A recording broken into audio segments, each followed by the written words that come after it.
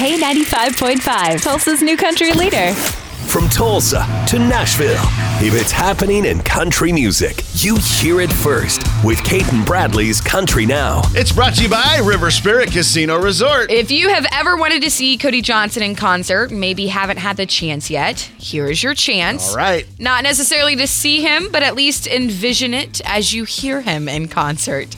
Cody has brought fans a 2-disc live set that showcases 6 live shows during his tour last year. Who knows, maybe Tulsa will be on there. Hope so. There's 27 tracks on this live album, and fans can get their hands on Cody Johnson and the Rockin' CJB Live now. I've got the album. Yes. It's really good. I mean, we may play it all on the air at some point. Please. Yeah. That would be We'll awesome. have our own private Cody Johnson concert our own private concert. Right.